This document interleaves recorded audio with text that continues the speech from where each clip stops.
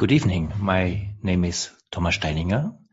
I welcome you to Radio Evolve, our global webcast for consciousness and culture. And I'm very happy to welcome in the broadcast this week, Eugen Pustoshkin. Eugen, you are here at your computer? Yes. Hey, Thomas. Eugen, welcome. I'm really happy to have you in our webcast series. You are originally from St. Petersburg. Right now you are in Budapest in Hungary. And if I may introduce you to our audience, Eugen Pustoshkin is a clinical psychologist from St. Petersburg in Russia. He is also one of the main translators and interpreters of Ken Wilber's Integral Thinking in Russia. And you're also the editor of an online integral journal. It's called Eros in Cosmos. And you have your own contribution to integral thinking, and we will talk about what we mean with integral thinking. And we thought to use this time to talk about what I called in the invitation for this broadcast, the Russian contribution to integral thinking. So I would like to ask you first, do you think, is there some specific Russian contribution to integral thinking? Is this even something fair to say? And if yes, who are the main persons that you would think are contributors to this field of thinking that are really important also on a global scale? Mm-hmm. Yes, of course. Russia has a long history of integral thinking, and integral thinking is a thinking which is comprehensive, holistic, goes beyond disciplinary boundaries, integrates body, mind, soul, spirit, integrates different perspectives and disciplines, and generally aims at an integral life or holistic life of wholeness. Mm-hmm. So the history of Russian integral thinking began in 19th century. I can mention the names of, for instance, Grigory Skovoroda. He was a Ukrainian and Russian thinker and a mystic. And one of his relatives, I don't remember, like a nephew or maybe later on, one of his blood relatives was Vladimir Solovyov. Mm-hmm. And Vladimir Solovyov, he has founded a paradigm which is translated to English as integral knowledge. Mm-hmm. And in Russian it's цельное знание, means holistic knowledge. And this was the towering figure of integral thinking being in Russia in the 19th century. And for instance, both Tolstoy and Dostoevsky went to his lectures, which were quite famous. Mm-hmm. And after him, after Solovyov, there was a succession of various thinkers, very important ones, who continued to develop this integral synthesis, mm-hmm. Which basically united philosophy, language, poetry, psychology, mysticism, spirituality in general. Mm-hmm. So it is a long strand. And also there is a second strand which happened in Soviet times. There were several Marxist related thinkers which can be said as pretty holistic. And also there were some thinkers outside the mainstream who were also proposing a very comprehensive and even transpersonal spiritual vision. And one of them is my most favorite Russian thinker of contemporary times, mm-hmm. Vasily Nalimov. One of his books was even translated to German. In English, it's called Spontaneity of Consciousness. I think it's a rare book to find, but he was one of the brilliant thinkers. Let's ask two questions here. First, we just started about integral thinking. And of course, I know you're very knowledgeable also about the integral thinking of Ken Wilber and how the integral thinking of Ken Wilber developed in the last decades. But just as a general question, what are we talking about when you say integral thinking in the 19th century? That's when we talk about Russian integral thinking. What do we mean? You also kind of were going back and forth between the term integral and holistic. If you explain a little more, what is this integral holistic thinking that you highlight here? Well, it's an interesting question. One of the ways to approach integral thinking is a conceptual way.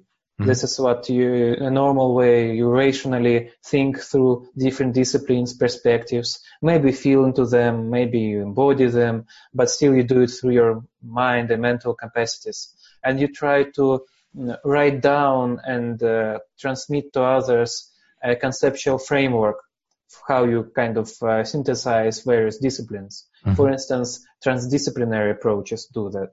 Mm-hmm. But Russian thinking was very unique in one way. Well, unique in terms of European schools of thinking, though there are some other examples as well. It has evolved since 19th century to the early 20th century in an attempt to transcend dualistic notions, dualistic logical terms, for instance, and mm-hmm. mental, rational thinking, and to know the object, the world, not through thinking, but through being identical with it, through being one with it. They, like Solovyov and especially later thinkers such as Frank, for instance, he lived in Germany for mm-hmm. some time, as far as I remember. If I'm mistaken, please excuse me. And he spoke directly about the elimination of subject-object dualism and just knowing things directly through your consciousness. Mm-hmm. Why is this important? Why is this something that is a contribution that goes beyond usual scientific or Western enlightened thinking as we know it from European Enlightenment and modern science? What's the contribution of this kind of thinking that is important for our times? Well, many spiritual thinkers, and for instance, Buddhist thinkers, and also in other traditions, and also psychologists recognize and have been recognizing for many years, sometimes centuries and millennia, that our thinking mind is not also a generator of great goodness, but it also can be a generator of suffering. Mm-hmm. We think ourselves into suffering, but we still have to operate in the world and cognize it, know it, grasp it. Mm-hmm. So what those Russian thinkers try to convey is a different way of relating to reality. You're not creating a mental picture of reality and then you relate to mental picture, or for instance, of another person. You directly attempt by stilling your mind, attaining stillness, let things arise within and your consciousness becomes identical to the thing you're studying, and you know the subject and object, these terms don't work anymore, intimately from within. That's what was one of the strongest existential and spiritual contributions of those thinkers. Mm-hmm. And I wonder if you agree. I mean, you were kind of, as a matter of fact, mentioning spiritual thinkers and spiritual traditions like Buddhism and others, just to bring modern scientific thinking together with an openness for this dimension of human existence. Spirituality is something that is not a matter of fact. it's not necessarily something that modern science thinks that you can have a rational discourse about it. So what I find interesting in integral thinking is that there seems to be a synthesis or an integration between spiritual approaches and our modern way of understanding reality in a rational, analytical way.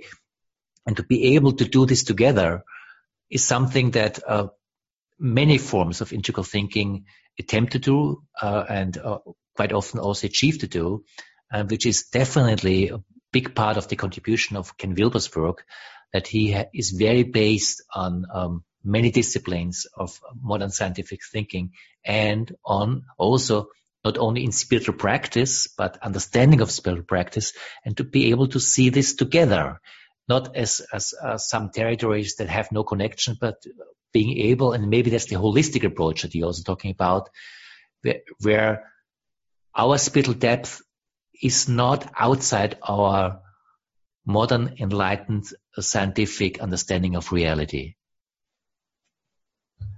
Yeah, I totally agree with you. In terms of integral theory developed by Ken Wilber, and also vertical developmental psychology, it's a kind of psychology which studies how human beings mature and grow in consciousness. There are many stages and levels of rational thinking.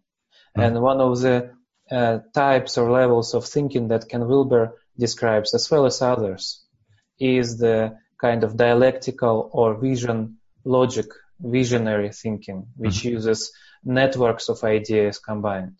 But what you see is the true integral thinking, the true comprehensive holistic thinking, which both Wilber and people like Frank tried to show, and Solovyov, is the thinking which has an erotic component to it. They speak directly of eros, of this sexuality of how you feel into your own thinking.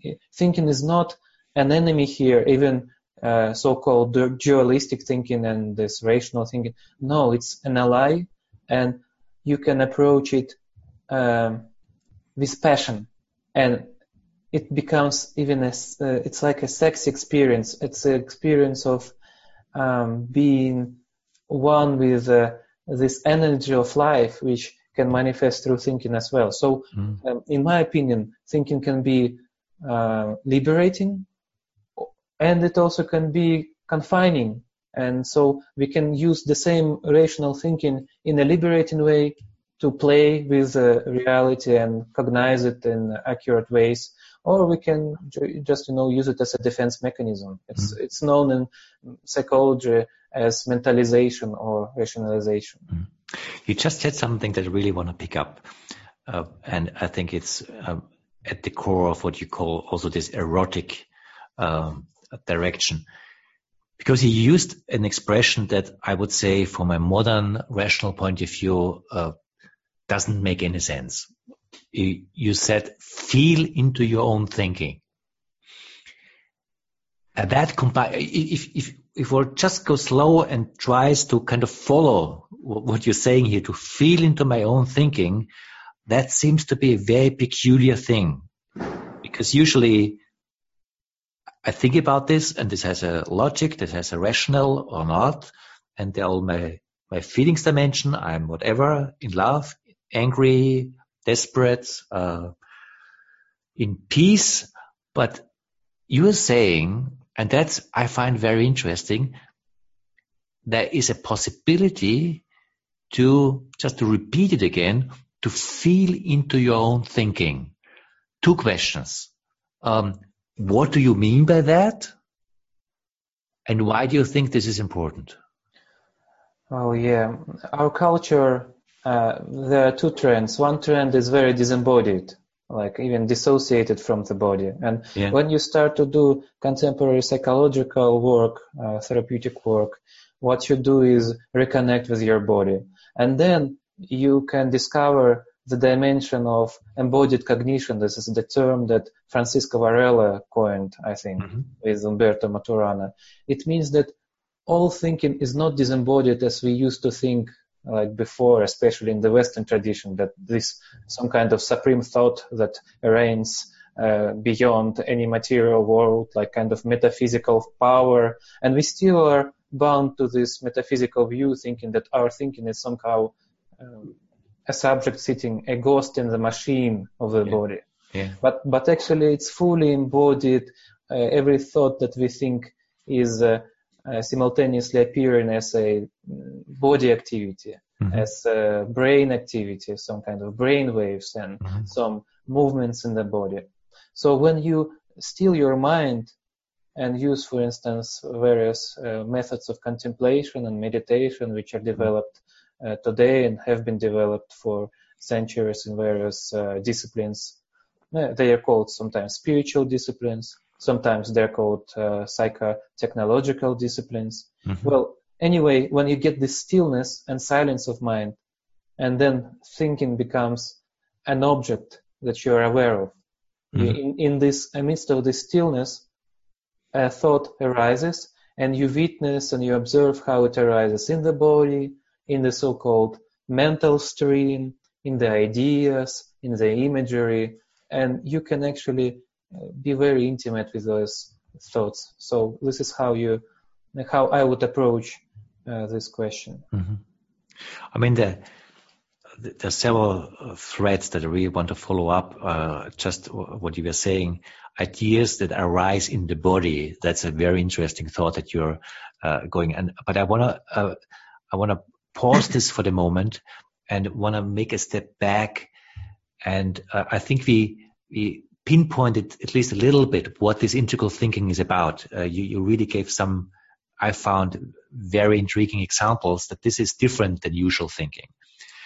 I guess that many of our listeners here have heard about integral thinking, and I guess also many have heard about Ken Wilber. I would like to ask you, being someone who is very intimately who very intimately knows Ken Wilber's work and thinking, and this kind of AQAL integral thinking that is very popular right now.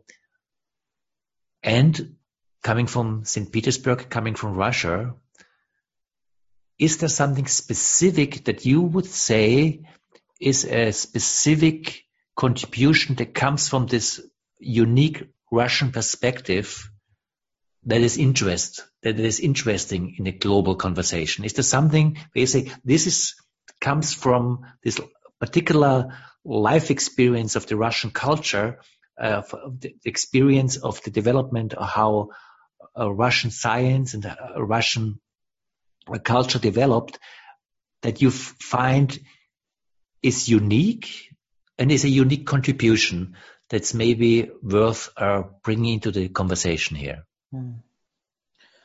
Yeah, we have to be careful about unique, but we'll use it in a loose way. Yeah. Like some other nations might have this quality or not, but it's kind unique, of the way. Yeah. Unique, I don't mean in an absolute way, just that there's something specific that comes, has a specific connotation that comes from this Russian life experience, if I may say so. Yeah, you see, it is very interesting that I think there is still remnants of the Russian integral culture of the beginning of 20th century, the so-called Silver Age of Russian culture, with many poets and thinkers, right before the revolution, the Bolshevik revolution, and some years after that. And then it was an immigration, which Russian thinkers and visionaries had to flee the country, or they were actually sent away to countries like France, Germany, England, America. So they spread around the world. Sometimes in Asia, there was a lot of Russians. But they were working at the very top level of thinking about language, about what thinking itself means. I mentioned in the beginning this subject-object dualism elimination. This is one of the peculiar qualities. And they were always trying to not to divide everything into compartments, but to bring everything together with the heart, with the energy of being soulfully in the process and being passionately not a so-called cabinet philosopher, the one who thinks academically, but thinking meant to be in the world and be active in the world as a thinker who tries to answer the most existential questions. And this is still, I think, a part of the culture, although it is kind of a hidden element because there were so many socio-cultural turmoils. So one of the specific things that I think that Russian people, intelligent Russian people could bring when they reconnect with their roots is a soul-to-soul direct connectivity with what matters the most beyond some kind of vain things. Like Russians are notoriously asking big questions of life right here, right now, in this moment. I want the answer to the meaning of life, and I want it now, and I will not stop until I get it. I mean, there's even a cliche about the Russian heart, as I'm sure you are completely aware of. But I guess as every cliche, there is also some truth to a cliche. And a stereotype like the Russian heart has also a truth that basically to be able to bring together heart quality and thinking quality is something that from a pure rational scientific point of view is some no-go area because thinking has to be analytical.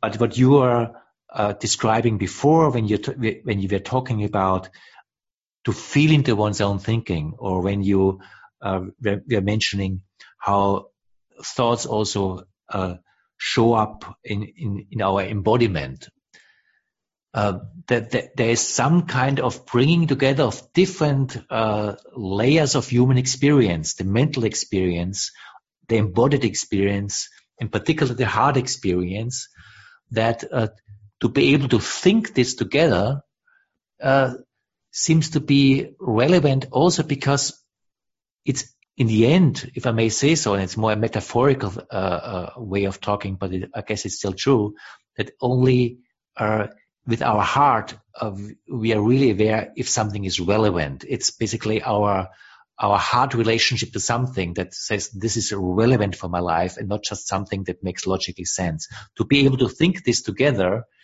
is, if you just let that in itself, a necessary form of being, have a wholehearted relationship to life that is capable of thinking, but is only not reduced to our kind of cognitive way of doing this.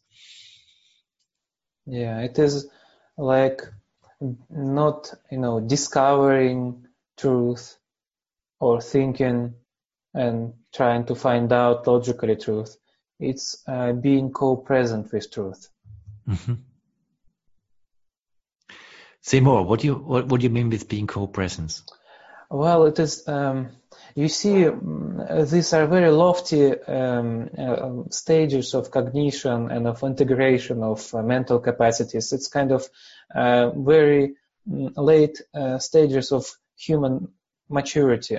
But they were discovered by those thinkers and by developmental psychologists, not all of them, but some of the most advanced ones. And it is basically the recognition that there are some ways to know truth directly without mediation. If you have a disciplined mind and disciplined consciousness, you actually gain access to some states of cognition which allow you to perceive things in a less mediated way, maybe not fully. There's always a mediation of some kind of mentality, cultural mindset, or even thinking predispositions. It's not like you eliminate thinking altogether. You add something, you build upon your thinking, but there's some kind of sense of a whole body experience of being co-present with truth as it is, appearing, emerges, and there's no other way to describe it. It's really difficult to describe. It's about resonance. It's not about matching, like this representational theory of truth, that you have a representation of some object, and if it matches, then you have truth. No, it's more about what Whitehead called prehension, and Ken Wilber also follows him, like mutual prehension. Prehension meaning like resonating. Your awareness resonates with whatever is happening, with other people, with their truth, with phenomena in the world, and you know that this is true and this is not true by looking into all the dimensions of your being, not just thinking conclusions, although they play a great role there as well. Yeah. I really like the word resonance that you're bringing in here, because I think it shows something direct in our experience. Because as you described it, if we say, for example, I'm resonating with something, or everyone can relate to this experience of resonating to something, and it's very obvious that this resonance experience is not just a mental, I agree with this out of this or that reason. There is a different intelligence that describes this resonance that you are pointing to. Would you agree with that there is a different intelligence showing up in this resonance, and what is this intelligence about? Yeah, I would say probably intelligence, you can use another notion like a stage of mind or level or structure of mind, or a different mind altogether, like a higher mind, a more spacious mind that uses not gross thinking like some kind of simple notions or very profound, complicated ideas in the head, but which thinks, I don't know how to describe it. It's like you're thinking with the objects that arise in the space of your consciousness. It's a different way of relating. You're not thinking about a specific phenomenon or a social event or a philosophical notion or like even relationship with people. You're opening yourself to whatever is arising, the way it's arising to you now, and just stay present, and then some resonance emerges, and your mind perspective is shifting, and you get insights which you would never get using old-fashioned way, old modes of cognition. You mentioned in our preparatory conversation before this webcast that you also focus in your own work on kind of forms of meditation, and you also develop a work that you call holoscendence. Can you describe what your research work is about and how this relates to integral thinking and integral work? Right, yes. Holoscendence is a meta-paradigm or meta-approach, like an integral approach that integrates psychotherapy, meditation, and within psychotherapy, many approaches, like many different forms of psychotherapy, like Gestalt therapy, object relations theory, process work, and transpersonal approaches, like the one that's spiritually inclined, contemplative approaches. But also it integrates various methods of contemplation, meditation. This method was developed first by Dr. Sergei Kuprianov. He is a psychologist and therapist from Helsinki. He is originally from Russia, and he was my teacher in psychotherapy and meditation, and now he's my friend and colleague. So we are developing this holoscendence approach, and it is basically about living life as meditation without making any boundaries that you have. Here you have a formal meditation with your eyes closed, and there you go into life and try to remember those states. No, you meditate with your eyes open while doing therapy or work, communicating, consulting, driving car. Many people drive cars and using those techniques. So this is one of the streams that I'm doing. And another stream is related to that, what I call, after Ken Wilber, an integral meditation.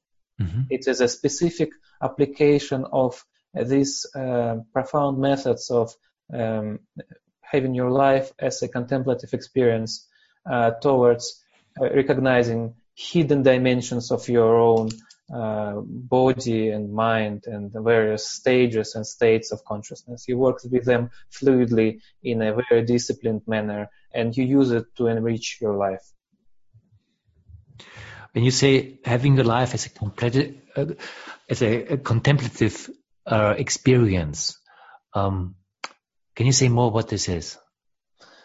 Well, I speak about contemplative phenomenology. Phenomenology means a study of objects arising in your awareness. Well, it's my definition, and some other people use it like that. It's like a simpler version of this term. So contemplative phenomenology means that we are not living in a pre-given world where our perception is, the way we used to think. When we go beyond using to think, I don't know how to say it otherwise, we just recognize that my perception of the world and meaning in the world, it actually is dependent upon my intention and my attention and my awareness and where I put it. And if I don't use my awareness at all, usually I get into some pre-given, prescribed states. But if I learn to exercise this muscle of attention and awareness and contemplation, I suddenly realize that the quality of my conscious life and the quality of my consciousness is dependent upon my free will, spontaneous free will. Mm-hmm. I can redirect my attention and especially awareness towards anything. And by exercising the very redirection of it and focusing, or how we say, defocusing or deconcentrating it, it's a little bit different than concentration. Mm-hmm. You can actually improve your inner and outer life. Mm-hmm. Let's see if I fully understand what you're saying here, because it seems to me that what you're pointing here to is in a strong contradiction to how we usually perceive life. Because usually to be aware means what we understand of being aware of something means that there is a world out there or a world in there, and you're either aware of it or you're not aware of it. But the world is a given. The way I understand what you are saying is that this is not the case. The world is not a given. It's dependent also on my intention, on my free will. That means I have a co-creative role in what the world is about. That changes dramatically our understanding of the world, because our usual, and maybe that's also what you said in the beginning, overcoming the object-subject split. Because usually there's an objective world, and we as subject can have a relationship to it. And if I hear you right, you're saying this is not completely true. There is not a given object world. The way how we relate to it, our intentional, our will is co-creating something that is also foundational to the world as it is or as it emerges. True, right. And it's like a nested hierarchy or hierarchy of habits. Mm-hmm. Like we used to think what's a given world for us is actually a universal or cosmic or world habit. It's a constellation of numerous habits. Mm-hmm. But one of the important habit generators is our mind. Of course, it's conditioned by culture and supported by culture as well. It's conditioned by material substrate, our brain, our body, our physical environment, but it's also supported by it. So there is one thing that we all have and we don't usually exercise it, is something that can be called spontaneous free will. And, many thinkers say there is no such thing as free will. And they're free to say so, ironically. Mm-hmm.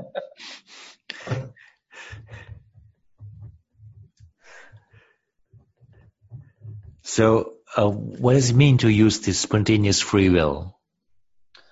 Well, you see, the Schopenhauer, the title of his philosophy book, the main book, is The World as Will and Representation. Mm-hmm. So we have this pure presence component, which just reflects, maybe acts as a mirror in a sense, although it's more tricky than that, but let's say like that. And then if we refine our presence, we can actually notice that we can choose in the moment, spontaneously. Of course, this choosing activity, this creativity, this creative act, it is supported by the habits that already emerged. Like we are using our brain to make this choice, not some kind of other system. But still, there is a significant degree of freedom. It's much vaster and much more abundant than we are conditioned to think. We just need to study our experience and study what other investigators of experience wrote down and showed. It's an ocean of possibilities. But this notion of possibilities really undermines our usual relationship to reality, because it says that consciousness is much more fundamental, and we have the free possibility to I would like to say to be co-creator of what the universe is about, and that the universe is also kind of just cosmic habits that are developed by consciousness and also by our consciousness. That really is a worldview that doesn't go well with our usual scientific understanding of reality. First, do I understand you right? And second, if this is the case, why is this important? I think you understand this idea in a correct way, at least from my knowledge. And, I can say it is like the scientific rational, so-called scientific rational view, even though I need to remark here that science is not limited to a specific stage of thinking. There are ways of advanced thinking, which are dialectical thinking, for instance. It is very scientific, so it's not just formal operations. But this formal operational way of thinking would be misunderstood by a 5-year-old child, because he or she doesn't have this cognitive capacity to grasp a developmental capacity. So does a scientific worldview lose its importance if a child doesn't and is not capable, according to developmental psychology, to understand it? Of course not. And the same is here. You just have to do some kind of continuous work on refining your mental faculties or your cognitive faculties, and at some point you'll get into the stage of maturity, or at least this peak experiences sometime of this different way of relating to reality, and you understand its significance, the meaning of the value of it. It's self-evident, but it's not also self-evident to you. It is also a way to create good things in the world. You are capable of doing very complex projects, for instance, which require a lot of perspective taking many different perspectives. And if you have this lofty mind, lofty space of consciousness in which you operate with different systems within these systems, dynamically taking into consideration the arrow time, the historical processes, cultural differences, all of this happening at once, in one moment, and you don't spend years on doing that. You see it immediately. You can do many wonderful things with it. Mm-hmm. When I'm listening to you, I have something that I would call a holographic experience. Yeah. because the systems of systems that you're talking, and you bring different dimensions, historic dimensions, dialectical dimensions, and you're saying to integrate those not kind of slowly over time, but I would add something in an intuitive way, in an intuitive integration. Something shows up that holds all this very also rational systems relationship that we are talking about, but it's not accessible to my usually cognitive understanding. There's something opening up that is much more accessible to my intuition than to my cognitive understanding of it. Would you agree with that? Yeah, and translating the knowledge that you get in intuition, in profound intuition, which you have like as a capacity, into rational ideas. It's a tricky question how to do it, but it's possible to do this downward translation of intuitive ideas into some kind of formula, science, and language. And this is what basically all great mathematicians, for instance, do, or some like Albert Einstein or some other scientists who actually have intuitive insights, and then they put those intuitive insights into specific systems of argumentation. Mm-hmm. But what does this mean for the rest of us who are not Einsteins? What does this, what you're describing, what's the relevance for the life that we are living? Yes, it's extremely rare, but it is a human potential that belongs to every one of us. I think, if you can live a very high quality life, realizing your full potential, I mean, there is no way to substantiate it other than following your dream of actualizing your full creative potential. And I don't know, for instance, me personally, I have this dream. I enjoy living an interesting life, and in the course of my development, I hope it continues. And I'm not like at the top of it. I'm just like you. I'm investigating it, but it fascinates me. And I think the main reason to see the importance of it is not like kind of dry rational reason, although I already said some of it, but pure fascination that it belongs to everyone, and myself including, and you including, and every one of the listeners to some extent or to a great extent. They could develop their potential, although of course there are some limitations inherent to me, to you, to everyone. We have our own gifts and our own limitations. It's not like we are Superman on steroids. It doesn't happen like that. Mm-hmm. Listening to you, there's also one other image that comes up, because I'm still with the systems, as you described it, and it sounds, to be honest, very dry. It sounds hyper rationalistic, and oh God, all the cognitive effort that it takes to understand systems. And at the same time, there's this image arising that it holds worlds that are capable, that are accessible through our capacity of cognition.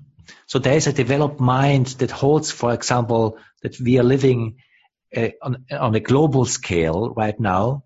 Just to be able to see us as a global society is accepting a system reality, that it's not just you and me who are existing in this world. We are living in a place that's called this globe, and just to appreciate that needs to let the system some fundamental understanding of what this globe is about as a system reality. And there's the fact that we have a history, that everything we're doing is interrelated in complex history. The fact that I'm German, Austrian, you're Russian is part of our conversation. It's part of what it is. There is also a relationship that the depth of our humanness, which we may call the spiritual dimension of the sacred, is part of this. There's our being part of nature. All this held together is something that needs a lot of openness and awareness, And that's what I hear you. And that's also where I feel, and maybe this is stereotype again, but I really feel it. So there's something to connect all of this, if I may use this stereotype, with our heart. Yes, yes. Both Russian integral thinkers and, for instance, Ken Wilber, being an American, our today's leading integral thinker in the world, they speak about this integral awareness or integral knowledge as an integration, not just of thinking, it's an integration, it's holistic integration of thinking, feeling, and being as one occasion. So it is not dry. It becomes dry when you're limited only to kind of one side of the equation, just thinking, for instance, or just going into activity too much, or just feeling too much. But when you balance all of it, and it takes some kind of work to negotiate all those different challenges to balance this comprehensive way of, I don't know, I said that it's a complex thing, but also it's very simple. It arises naturally upon at some point when your just consciousness starts to unfold in a free, spontaneous way. So it's both. It could be a very complicated task to do, and we need to work on ourselves. I think, need because we are passionate about, I'm passionate about, I'm fascinated by it. But also at some point it becomes the easiest thing to do. And you're very right. It is both, even in terms of embodiment, it is an integration of your head with your heart area, literally with your legs, and with the surrounding in your awareness when you're simultaneously and all at once are aware of everything, everywhere, in all dimensions. And suddenly those dimensions start to unfold in many ways, and new qualities of awareness start to arise, of being and of doing. Oisin, I'm aware that we are also already a little bit over our time here, and we definitely went also through some difficult territory, but I think something came out of this conversation that really holds these complexities that you're talking about, if I may say so, in a place of passion. Yes. And this seems to be, for me, the most important part of it, because quite often when we think about all what you're mentioning right now, it's a stretch for the mind to do so. In particular, because it's a stretch for the mind to do so, it's very easy to basically reduce it to the mind and not to see that this has a relevance for how we want to live, how we want to be there, what we are passionate for, what our heart is beating for in all of this. And that real integral thinking is this connection in the end, all of this also with our heart connection, without reducing it to something that's just a reductionist heart, naive heart, but it holds the complexity that you were describing, but it touches us with our whole humanness. And I feel that the work that you are doing, and also the work that I feel comes from this Russian lineage, has an emphasis on this passion and heart. And I don't know if you agree with that, if you would say that this is some of the strength of the thinking that comes from this part of the world. Yeah, I agree. And I also like the final remark, like historical remark. The Orthodox Christianity, for instance, it has always emphasized the mystical awareness which unites the mind and the heart.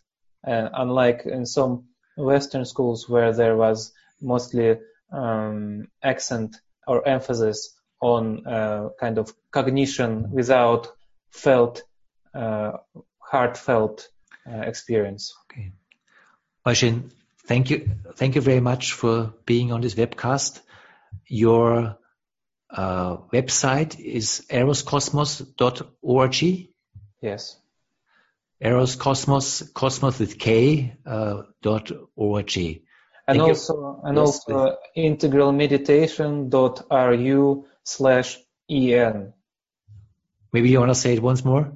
integralmeditation.ru, like Russia, /en. It's an English version of it. You can find some basic information. Fantastic. Thank you very much. Thank you to all our listeners for joining us. I wish you a good night here from Frankfurt, Germany. Bye.